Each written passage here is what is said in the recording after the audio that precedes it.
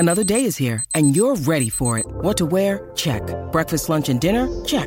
Planning for what's next and how to save for it? That's where Bank of America can help. For your financial to-dos, Bank of America has experts ready to help get you closer to your goals. Get started at one of our local financial centers or 24/7 in our mobile banking app. Find a location near you at bankofamerica.com/talktous. What would you like the power to do? Mobile banking requires downloading the app and is only available for select devices. Message and data rates may apply. Bank of America N.A., member FDIC. When you need mealtime inspiration, it's worth shopping Kroger, where you'll find over 30,000 mouth-watering choices that excite your inner foodie. And no matter what tasty choice you make, you'll enjoy our everyday low prices, plus extra ways to save, like digital coupons worth over $600 each week. You can also save up to $1 off per gallon at the pump with fuel points. More savings and more inspiring flavors make shopping Kroger worth it every time. Kroger, fresh for everyone. Fuel restrictions apply.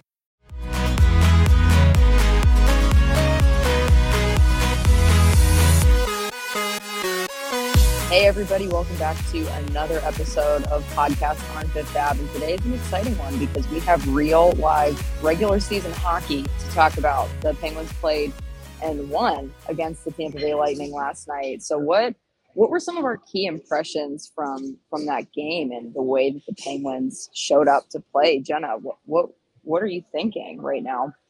I mean, there were so many really good things from this team. It's hard to just kind of focus on one. I mean, the way they came out was a statement. I tweeted, this was a statement start to the season for this team because there already weren't a lot of expectations for this team coming in. Obviously, you have Malkin, you have Sidney Crosby, you have the core that they have, Chris Letang. You expect this team to do well, but I think a lot of people, especially after how they've exited the postseason in the last couple of years, have looked at this team as, they're on a downward trend. They're without Malkin. They're without Crosby to start. A lot of people didn't expect anything. And then it's, you're coming into the defending Stanley Cup champs banner raising ceremony. Like they're playing in front of a packed house for the first time in a while. You expected kind of Tampa to really take over. I even said, I kind of figured this game would be, 3-2 Tampa till the end. They'd net an empty netter. And boy, was I incredibly wrong. This was such a fun game to watch on so many levels. Not only in terms of the guys that stepped up when you really needed to. I tweeted, I'm like, if you had Danton Heinen and Brian Boyle scoring the first 2 goals of the NHL season on your bingo board, congratulations, good for you, because my God, that was impressive. And you can talk all day too about the forecheck, how they were limiting Tampa and Jarry's play. I mean, there's so many things to talk about here. There are a lot. Taylor, what were some of your takeaways? Yeah, I mean, going into that game, I think a lot of people expected, a slaughter based on, just the guys the Penguins were missing and, just complete total domination. And we saw that, just not the way that people expected. I mean, it was the other way around.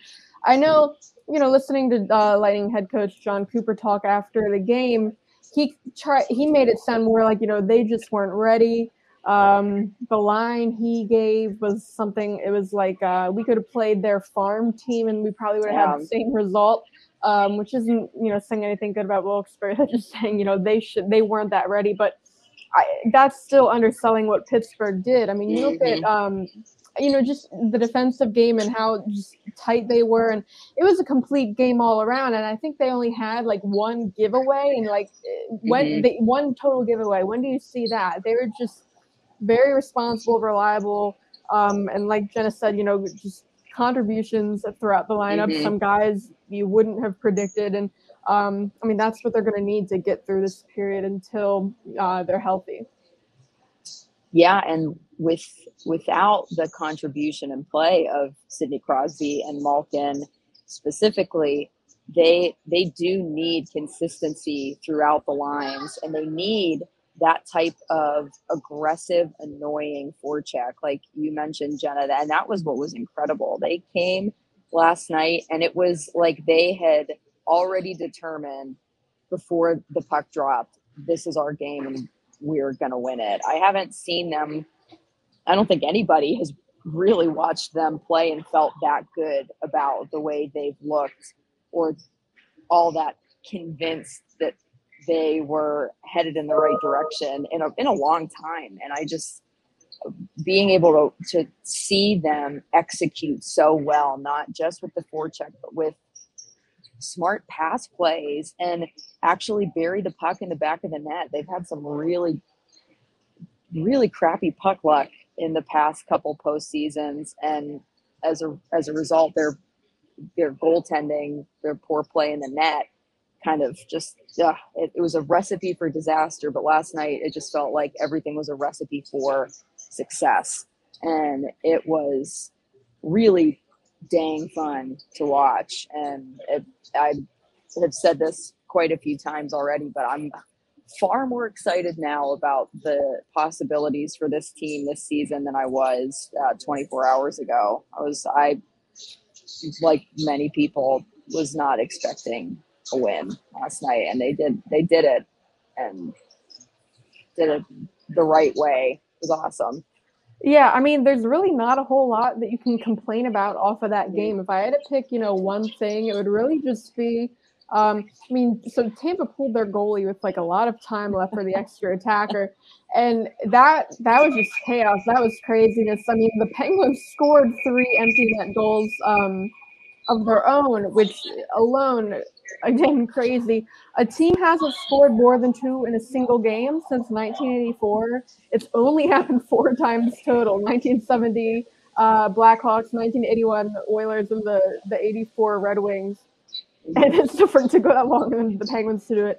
It's craziness. But then they also did allow 2 goals when Tampa had the extra attacker, which is not something you want to see.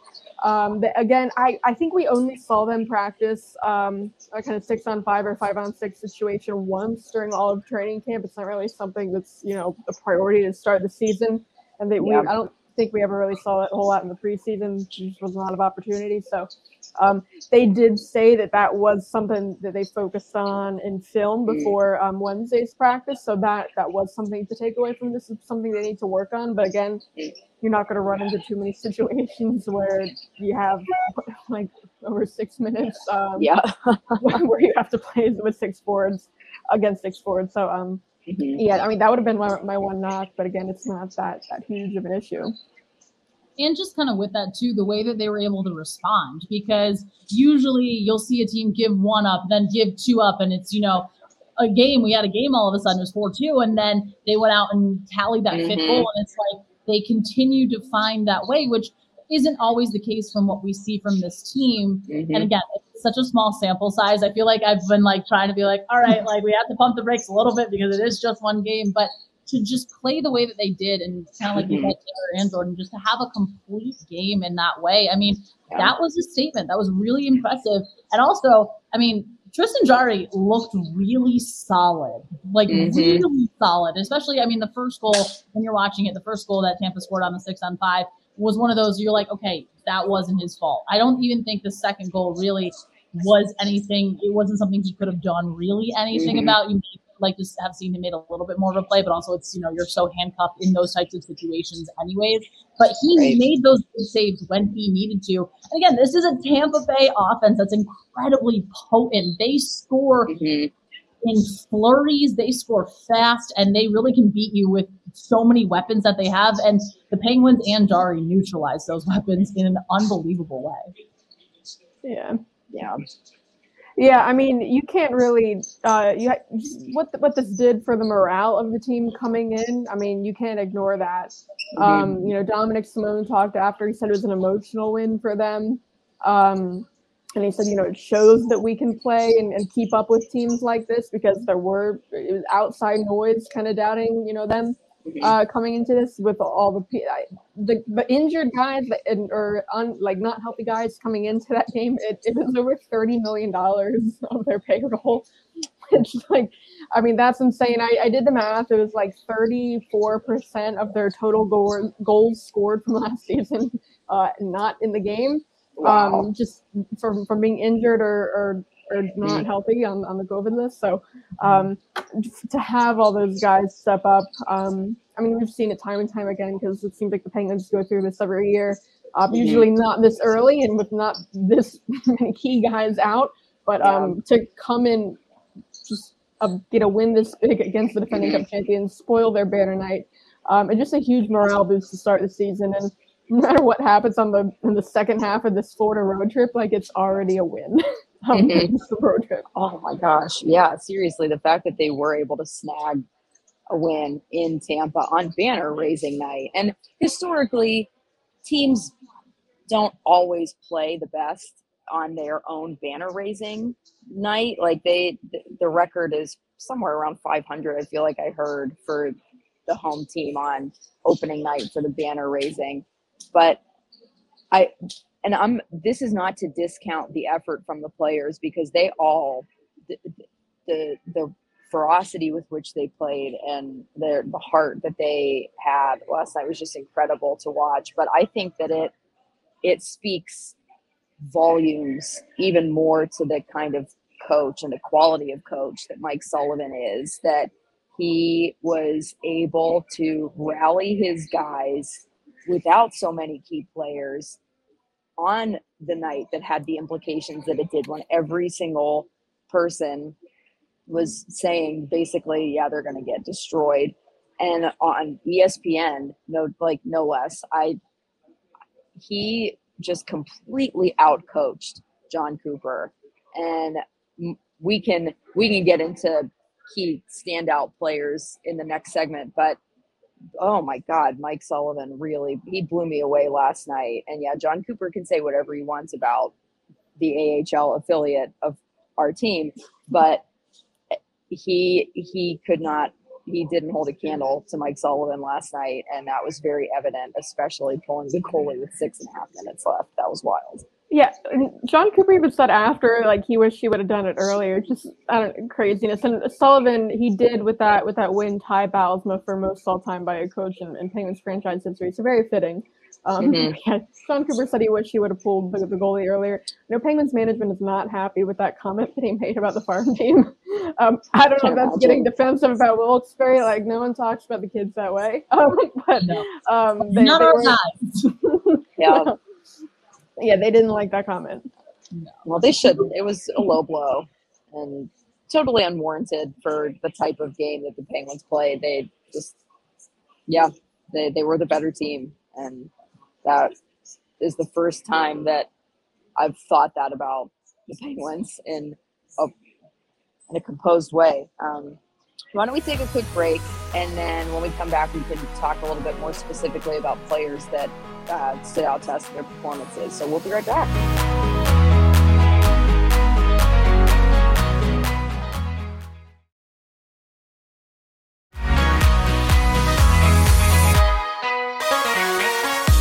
We are back. So we mentioned already that it was a very full roster effort last night, but there definitely were a handful of guys who I feel made a bigger and better impression than some. So Taylor, who are a couple of players from last night that really stood out to you in terms of how they played? Honestly, the one who stood out the most, at least in the first period, and really just had a good game all game, isn't someone who showed up on the score sheet, but it was Mark Friedman. Mark Friedman had a great game. On defense, he wasn't even supposed to be in the game. Based off the morning skate, he was the extra defenseman. He only got into the lineup because Mike Matheson wasn't ready to go. They had told him before Tuesday's morning skate, to stay ready because they weren't sure about Mike Matheson.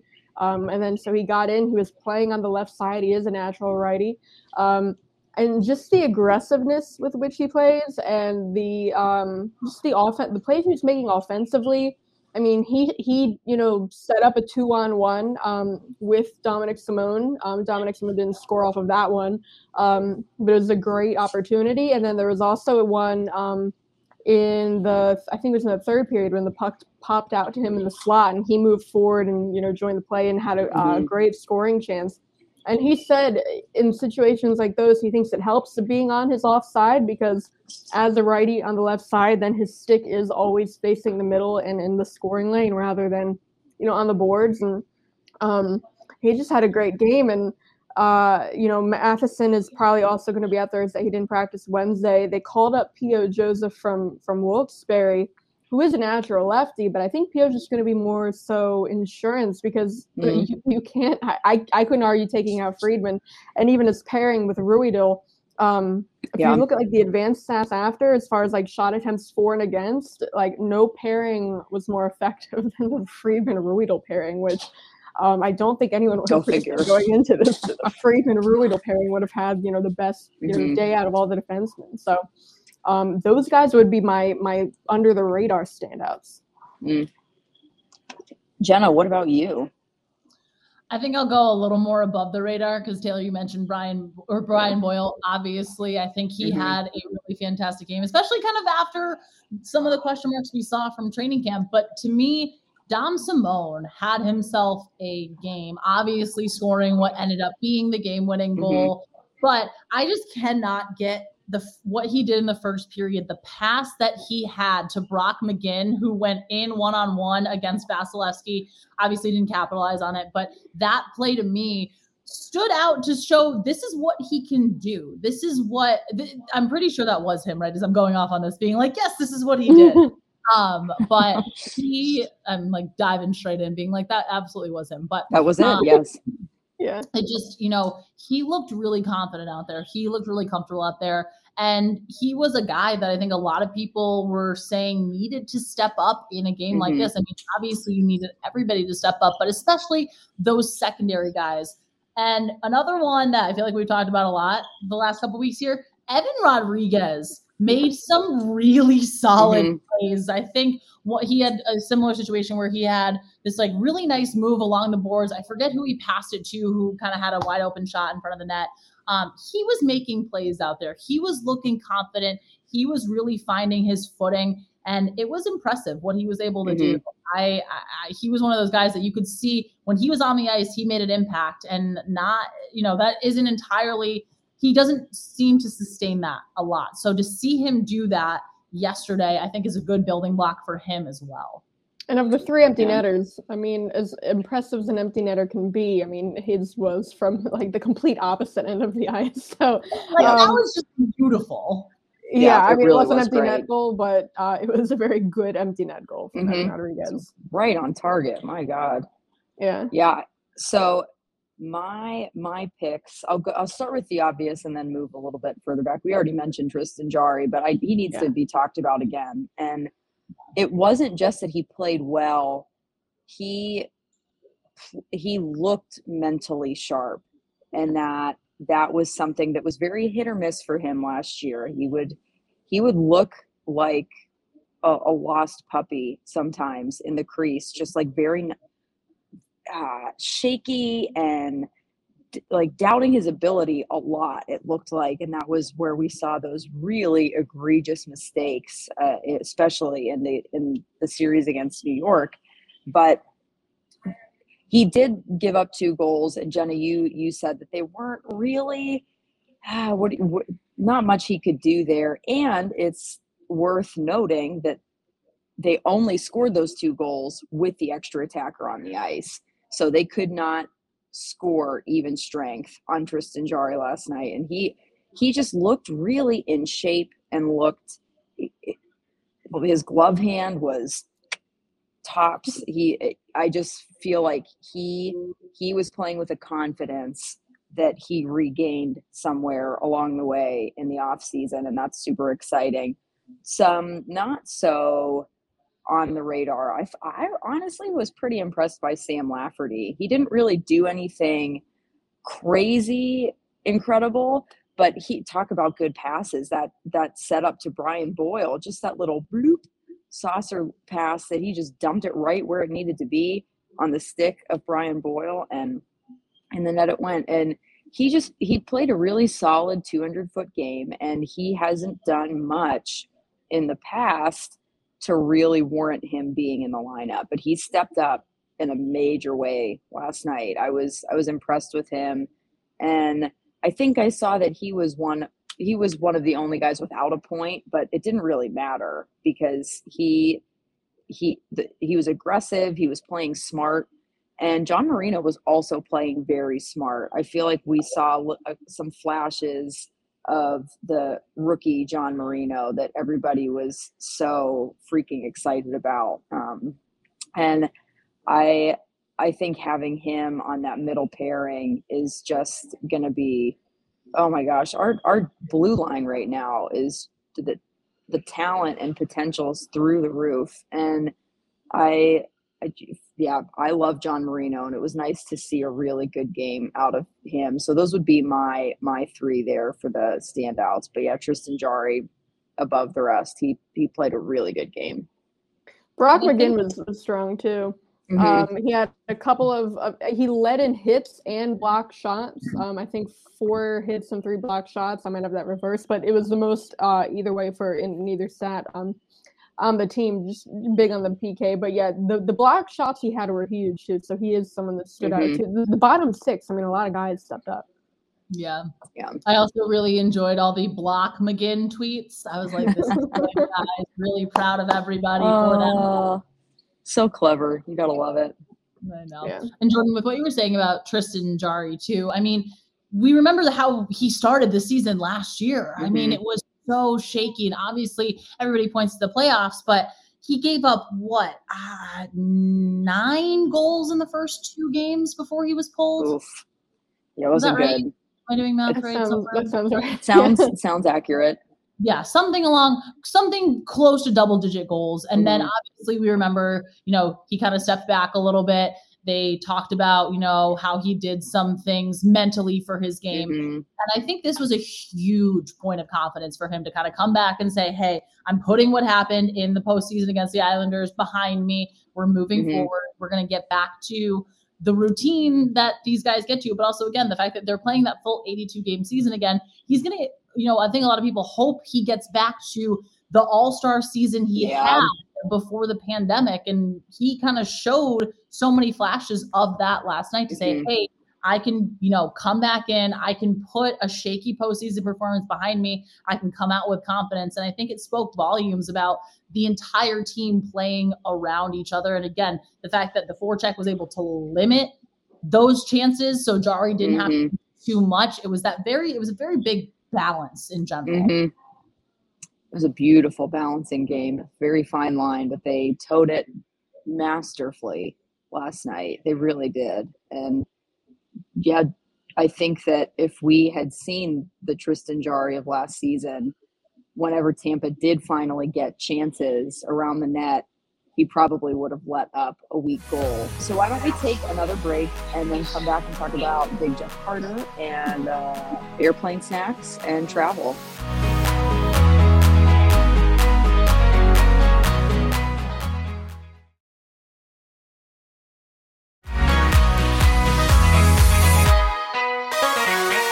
Recording now. All right, we're back. So all signs are pointing to Jake Guentzel returning to the lineup tomorrow night. And coming off the heels of a really dominant performance, the question is, who do you take out of the lineup to put Jake back in? And then how are the lines going to start to take shape and hold with this new face? We're only one game in. I'm talking like we're having to restructure the entire foundation of the team, but it's still like coming off of a win like that. It's like, okay, so a lot of guys proved their worth. So Jenna, how do you see the lineup looking tomorrow night with the very imminent return of Jake Guentzel? I think you're obviously going to have to shake some things up, no doubt about it. It's going to be interesting. I wonder, especially with some of these guys coming back from COVID. I mean, the good thing from all the reports that we'd heard from Jake as well, saying that he was asymptomatic, which is one of the reasons why he's reportedly allowed to get back so quickly because of the protocols and stuff like that. But you do wonder if they're going to limit his time, how much they're going to limit his time, or if they're just going to kind of, say, hey, we know what you can do. We know where your levels are at. Obviously, I feel like this is more of just like an outsider's take versus, them being in the locker room consistently. I mean, they know how to manage. It's not a question of that at all. Yeah. I'm just intrigued to see, since he wasn't on the ice for 10 days, especially ramping up. Or actually, was it the full 10 days? No, so he didn't have to go through the full 10-day isolation period. That's only if you're symptomatic. That's right. If a player isn't symptomatic, he just needs 2 negative tests a day apart. So Gensel tested positive on October 3rd. It's currently October 13th. So he's only been skating, I think, 3 days now, and that's not all full practices. So he's been on the ice a little bit, but that still was, almost a full week. Yeah. He wasn't on the ice. So I do wonder how much that is going to kind of play into things and how much of a factor that's going to be. I also had to chuckle a little bit. I'm going a little off tangent here, just as what he was saying, how he kept busy during COVID, the 1,000 piece puzzle, which I concur because I did that during my COVID isolation period. It works wonders. Let me tell you, you just get so locked in. And next thing you know, it's 4 a.m. and you're like, I need to go to bed. I was just doing stuck on this puzzle. So yeah, that definitely helped with the passing of the time. But just going back to what we were saying before, just you move in the lineup, how you adjust things. I mean, obviously, I think you have to put him back on the top line. Although I do wonder again how they manage minutes, how that kind of goes. I feel like maybe O'Connor's a guy that you move, but then at the same time, like he has been playing so well. But again, it's very hard to just kind of look at who didn't play well the other night and say, who do you move? But obviously, when you have a guy like Guentzel coming back in the lineup, you're not going to say, we're going to wait on him. Yeah, back to what Guentzel did kill time during quarantine. Yeah, we talked to Russ the other day after practice, and someone asked him, like, have you talked to Guentzel? Well, what's his mood like? And he said, he's doing fine. It just sounds like he's really bored because, Guentzel couldn't be around his wife. Like they had to like live separate during this period because I guess she didn't have it. But yeah, no, like I asked Guentzel after practice Wednesday, like, we heard you're getting bored, like what were you doing to kill the time? And yeah, he said 1,000 piece puzzle and he was reading some sports books. And I was like, what kind of sports books are you reading? He said he read a whole biography on Tiger Woods. And just how he grew up and other stuff like that. But he was still able to work out during this period because he wasn't feeling any symptoms, and he did have a Peloton bike at home, so he was on the Peloton, doing what he could. Yeah, but as far as lines, from Wednesday, we did see him, taking line rushes. He was on the first line with Carter and Russ, which is where we kind of expected him. Danton Heinen was the guy that was there in the opener. Danton Heinen moved down to the third line with Blueger and McGinn, which is where we kind of saw Heinen during the preseason when everyone was healthy. And then Dominic Simone, who was on the third line, did get shifted down to the fourth line with Boyle and Lafferty, so O'Connor was the odd guy out. And when I tweeted the lines, a lot of people were kind of getting mad that it was O'Connor, the guy coming out. He's a young guy, and because going into this, based off of the camps and preseasons everyone had, I think Lafferty would have been the weak link of that line who we would have expected to come out. But watching Lafferty in the preseason game and like the pass he made to Boyle, I don't know how you could take him out of the lineup after that. So it looks like, that's how the lines are going to shake out. And then the fourth line is going to be, Lafferty and Simone on Boyle's wings. Yeah, all signs are pointing towards Guentzel plays Thursday just because he was taking those line rushes. O'Connor didn't participate in a single line rush. And then when they moved on to the power play, Guentzel was on the top unit and for the entire duration of the special teams work. And that's usually the one thing that tells you that a guy is going to come back. I did ask Sullivan if he's going to be available, and he didn't give a real answer. Which again, not that surprising. But yeah, Guentzel looks like he's going back on the top power play unit. Then Zucker was moved down to the second unit. So, yeah, not a ton of changes. And again, it's going to be interesting to see how those play out because the lineup without Guentzel did so well. They did, and what you really kind of have to take into consideration is whoever they do take out of the lineup is going to be it's going to be unfortunate that they're removed, but at the same time, a player of Guentzel's caliber, that you're getting, you could replace anybody in the lineup with him and you would be upgrading because he's just that kind of player. So it's only exciting that he's coming back, and I'm really hopeful that he's able to play tomorrow night. Yeah, and again, O'Connor, he did have a good camp too, and he's someone that is young, and if they do want to send him down and get him some playing time in Wilkes-Barre, Wilkes-Barre opens the season Saturday. He can come back up. I think we're still going to see O'Connor again. I think this doesn't mean that O'Connor's gone. But I mean, for now, it just looks like I don't think Lafferty's a guy we're going to be seeing for the full season either, just based off of the sample size we do have of his. He does have some deficiencies, and I think the first time he takes a bad penalty or two in a game, I think he's coming out. O'Connor's going back in if there's an opening for O'Connor. Yeah. So it's going to be a fluid situation. Yeah, but outside of that, there was some other movement with the Penguins in that Jeff Carter was really hauling tons and tons and tons of Welch's fruit snacks. And I saw, Taylor, that you were trying to get him a sponsorship of some kind with Welch's. Have they gotten back to you on that yet?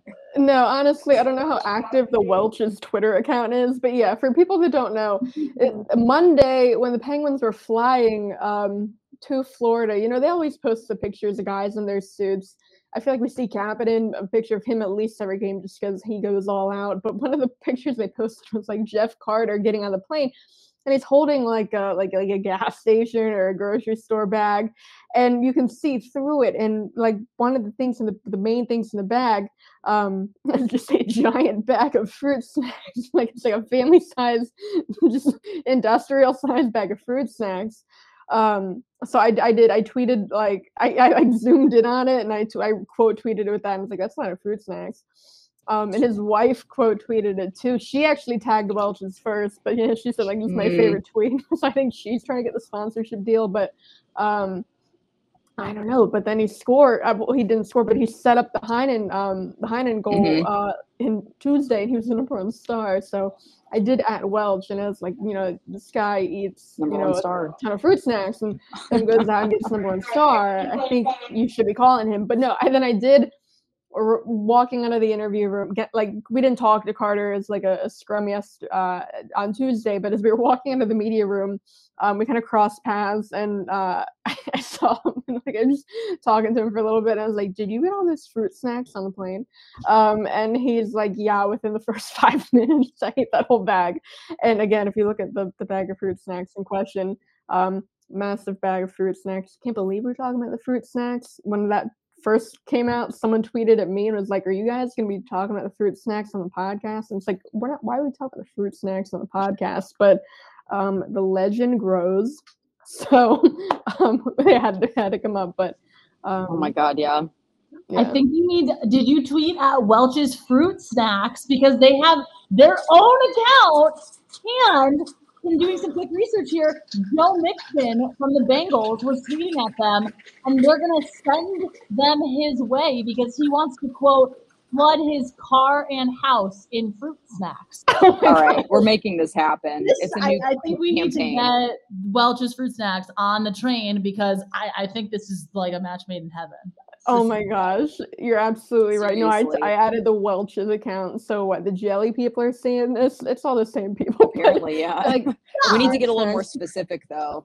The fruit snacks people need to know. They did do the red flag tweet. I've never had Welch's Fruit Snacks. So we're big for that as well. Honestly, I haven't had real fruit snacks in forever, but I do eat melatonin gummies at night. Like they are fruit snacks, and I'm just like, I'm gone. All my vitamins are gummies. Yep. Yeah. It's adulting, everybody. You think it's like you have to take these pills. No. We go back to childhood. Fruit snacks. Make it fun. Yeah. There's no reason it should be boring and you should choke on a pill for the sake of being healthy. No. When I tweeted like the picture of Carter and the fruit snacks, like there were a couple of replies like they're like, this is a peak dad move. And I was like, is it a peak dad move to eat that many fruit snacks yourself? Or like, what is the dad move that like he's bringing them along, and it's like, I don't know, when the young guys on the team start acting up, he passes out the fruit snacks. Like when John Marino, I don't know, the card game or the video game or whatever they do starts getting too loud, then like he passes out the fruit snacks. But I don't know. Would love to know what goes down on the plane with the fruit snacks. But I guess does he share? Are like the berries his favorite? What about the cherries? Like, I think this is information people need to know. Yeah, we need to find out.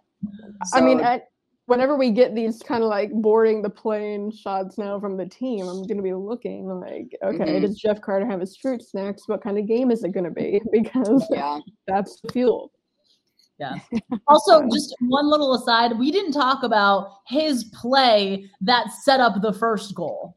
Yeah. That was I mean, everybody on Twitter was basically like, did Vasilevsky expect Jeff Carter to knock that puck down? Because I don't think he did. And I don't think Vasilevsky did. No, and then setting Heinen up from below the goal line, like I don't know, we see Sid do that all the time. So good to see that Carter can step up and fill that role even in Sid's absence on the first line, being able to make those plays from below the goal line. Yeah, he's a real all-star, and we need to get him this sponsorship ASAP. So everybody, if you could join us in that campaign, we'll find a hashtag that's super clever to get Welch's on board. But as always, thank you so much for listening to another episode of Podcast on Fifth Ave. We'll see you next week.